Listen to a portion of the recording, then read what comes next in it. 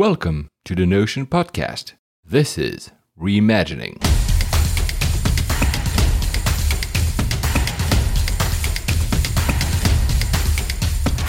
Hi, I'm Paul, again with Stephen for Reimagining. How are you, Stephen? Yeah, I'm good, Paul. Apparently we're enjoying the last of the hot weather. Oh my God, don't tell me that. We're recording this in early June, but we'll see. This is going to come out in a few weeks' time, and it'll all be a distant memory. And we're also still distancing, including with our guests today. We're doing that on Zoom, as everybody can understand. Everybody knows Zoom nowadays. I mean, Zoom is more valuable than any airline in the world right now. So, Stephen, who are we having today with us? So our next guest is Nick Whitfield. Nick founded Panacea, a cybersecurity company, back in 2014. And Panacea provides continuous controls monitoring to give Chief Information Security Officers, CISOs, visibility of all their assets and the confidence that goes from having the security controls working effectively across their organization. We invested in Panacea back in 2015, I think, wasn't it, Nick? It was, yeah, 2015. So a while back at the seed stage. So Nick, welcome. And let's just jump straight in. When and how did you realize the significance of the coronavirus crisis to your business? I suppose I first paid some attention to it when an investor I was talking to in January or February mentioned it as potentially disrupting the investment environment. And that's the first time I came across it. And I'm one of these people that doesn't read any of the traditional media. So I don't watch the news and I don't read newspapers. So I try and let most stuff that goes on that I have no control over kind of just pass me by. What happened was my leadership team, who are obviously clued up and on the ball, started raising the risk to us, and concerns from across the team about it. And that was in mid-March, I guess. And that's where we saw that this was going to be significant. It was going to have an immediate impact on our operations and those of our customers and other stakeholders and markets generally. So we started thinking about what we should do about it. And how did it feel? I mean, I can put myself back in the position there, but how did it feel? And kind of talk us about that kind of personal and emotional journey as you kind of realized that the profound impact this was going to have. Well, the trigger for me was looking at the metrics and the exponential nature of the spread. Being data people, that was immediately meaningful for us. So intellectually, we thought, right, this is going to be disruptive. That's the right word, disruptive. How did it feel? I don't know. I suppose in the founder journey, you get used to your life being as. So the analogy I use is that founding a company is like you realize it's going to be tough. You've got yourself ready. You're going to run the 110-meter hurdles at the Olympics, and you've trained and you've got yourself ready. You've got the right mindset, and the firing gun goes, and you sprint off. And then you realize after the first hurdle, it was actually a wall, and you're now in a water trough, and the guy next to you is on a horse. And half the competition started 20 minutes ago. And it's like you're in the steeplechase and you had no idea. And so I suppose what I learned early on is if I allow myself to react with a negative mindset, negative emotional reaction to every hurdle that we see, I'm going to die, right? Because all startup is a series of hurdles, a series of problems to solve. So I suppose I saw it in that light. And what I've learned through Stoicism is for anything that happens, assume you decided that, assume that was your decision, and then work out what the opportunity is in it. And so we did the same with COVID. We saw this coming and we said, right, what do we think we need to do to safeguard the business? What's the opportunity in it for us? How do we need to react? How quickly do we need to move?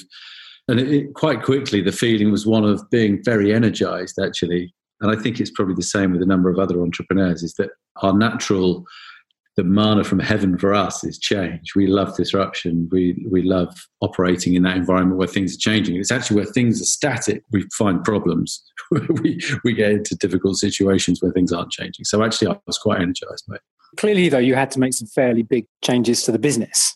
And how did you reconcile yourself to some other changes you needed to make? Yeah, so there were some emotional hurdles. I mean, the thinking that we had very quickly actually was I and some of the other leadership team members have been through recessions in the past. I personally have been in some companies where they were slow to react and the reaction was insufficient. And what I saw was that the staff were constantly fearing for their livelihood and fearing for their family's financial well-being and so on, because they never knew, were they going to be next? Were they going to be made redundant? Was their project going to be cut? So what we decided is we would make a single deep cut to the business we're going to do it once, obviously with a lot of thought about which parts were non-core and which would have the minimum disruption in the short term. And some of those decisions were emotional. We've, as a team, we've been together for 6 years. We're very much a family, and one of the decisions we made was to furlough some people, to let some people go. And it's never an easy decision to make. It's the hardest decision ever to make, I think, as a leader. But even things like the office, we were lucky. The universe helped us out with some synchronicity in that lockdown started in the last week of March. Our office lease was up in the first week of April for our London offices, which is a big expenditure. So we made the decision very quickly to let go of the office. We figured that it was a fixed cost that we could get rid of, that we weren't going to be able to use to its fullest capacity for quite a long time. Even if we were able to work under social distancing, we'd only have 50% capacity at best. So yeah, it was challenging. But once we've made those decisions, we committed to them, we made them stick. But we also did it, one of our founding values is around compassion, So with the people that were no longer with the business, we offer them support and some tutoring from our head of talent to help them in any other pursuits that they go for. I can only imagine you would have treated them with huge amount of respect. But then you've obviously got the people who are staying as well, and the customers. And I'm just wondering, as you kind of go through that process, and it sounds like you handled that well personally, emotionally, how did you then change the business and the way you work? Because now you haven't got an office, you're a very office-centric business. You've let some people go. What did you then start to do differently? Maybe you can talk a little bit about how you're working with your customers or your employees and kind of the general day-to-day operations. Yeah, so I suppose we looked at it as probably lots of others have. It is a 3-phase thing. And I haven't done an MBA, but I understand everything happens in 3 phases in MBA land. But we basically said, right, let's get lean first. So that was the cost-saving measures that we put in place, and that was about 30% of the planned budget for 2020. Second phase we called hibernate and hustle, the phase we're in now. And the third phase, obviously, is the rebound.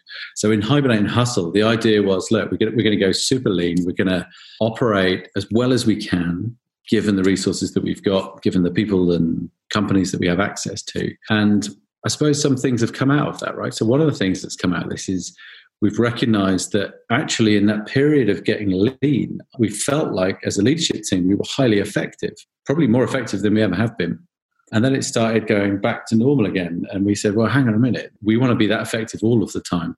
So we started introducing more awareness, I suppose the word is, of our leadership behaviors. In times where it's not crisis, how do we behave as leaders in the organization? And it's nothing, we didn't do anything groundbreaking. It's kind of Lencioni type work around, the dysfunctions that teams suffer from. It's an awareness of when am I speaking for me personally, when am I speaking for me as my team, or when am I speaking for the company? And obviously as leaders, we should be focused on company benefit, not teams or individuals. We've done quite a lot of work on that that's been really beneficial.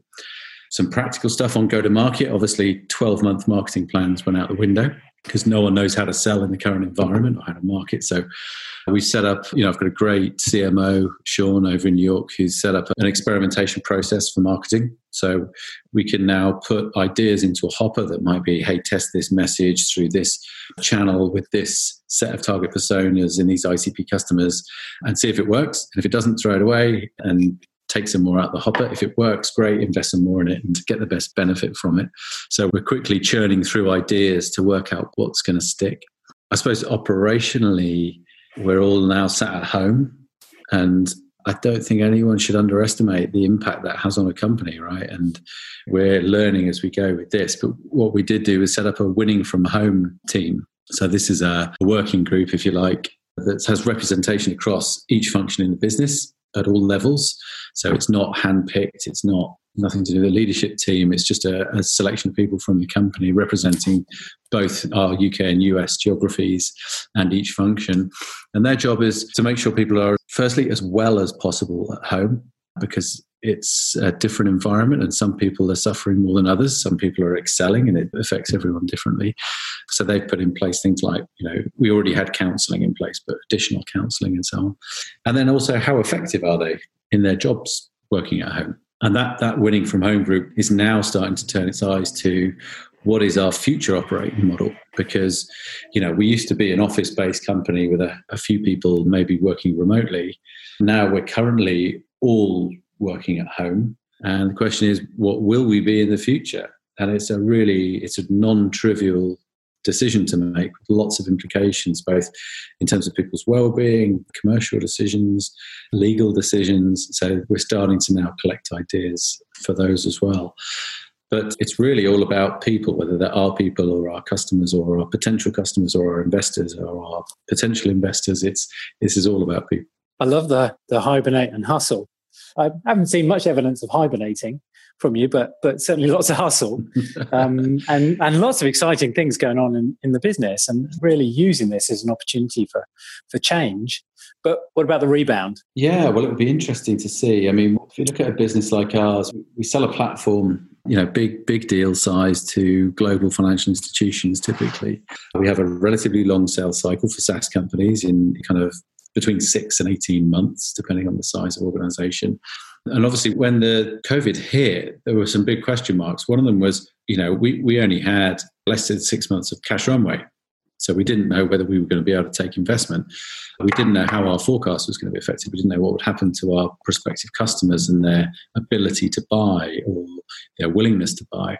So we've been working through those questions. And the 3 key things we wanted to get absolutely nailed down for 2020 were, number 1, make sure we've got cash for the year. And we've done that. And we've now got cash well into 2021. Number 2 was build as much reassurance as we can into our forecast.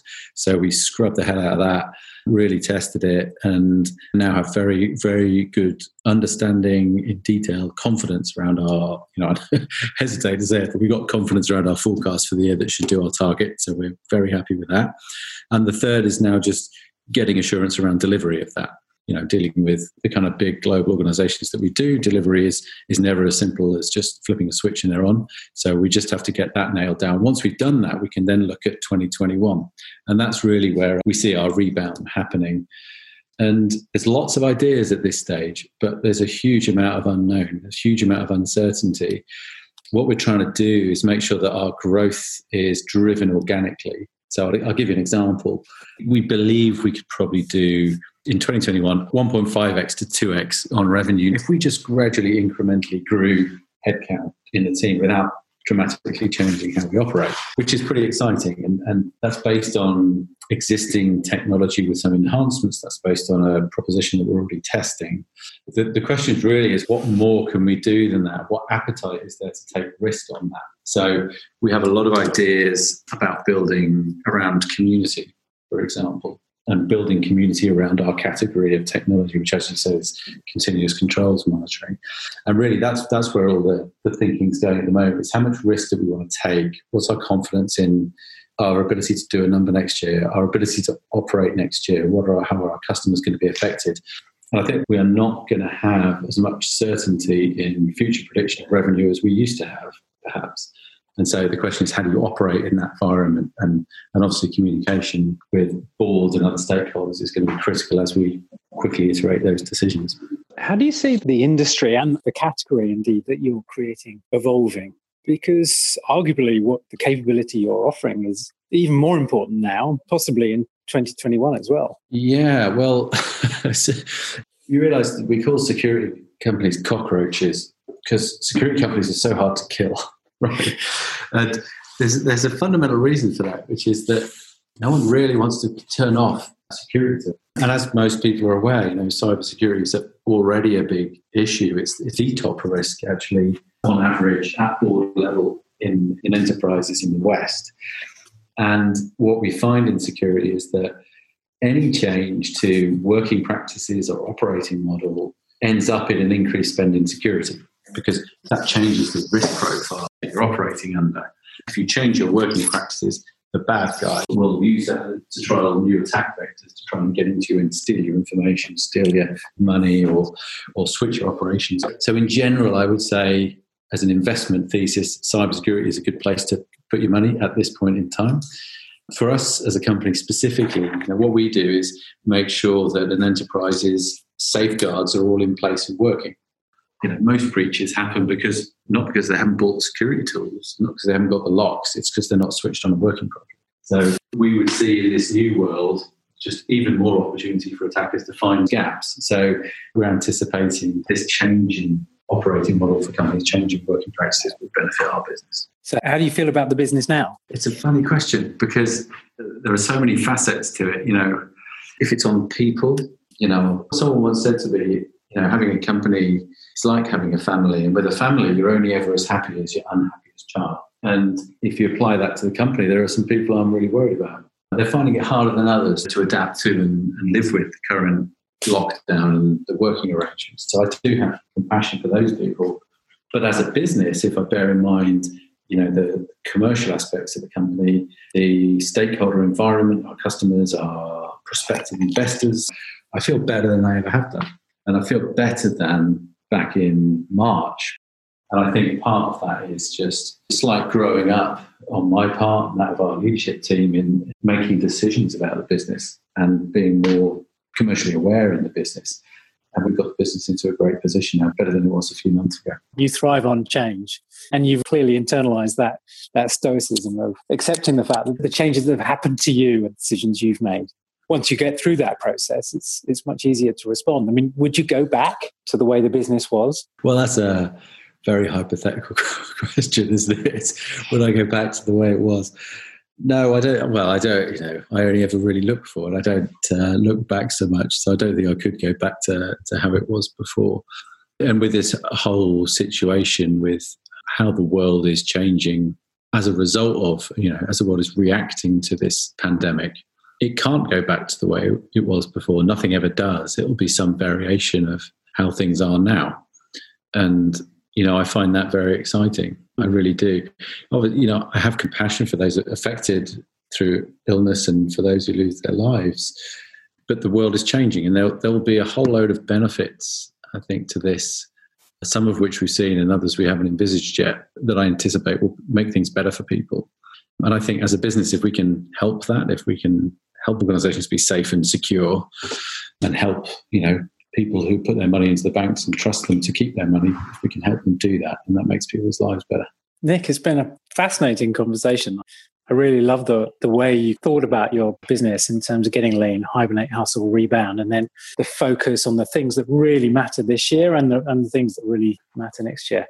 Excited to see what you guys achieve. Yeah, thanks very much. Thanks for the opportunity to talk about it. Obviously, there's never any guarantees in any of this stuff, and along with any form of change, it can all go horribly wrong as well as it can all go well. But I feel like we're in a good place, and I wish others well as well. It's a challenging environment for a lot of different businesses. Yeah, I wish everyone the best of luck in whatever their endeavours are during this time of change. Thank you. Thank you. That's great conversation. Thank you, Nick. Cheers.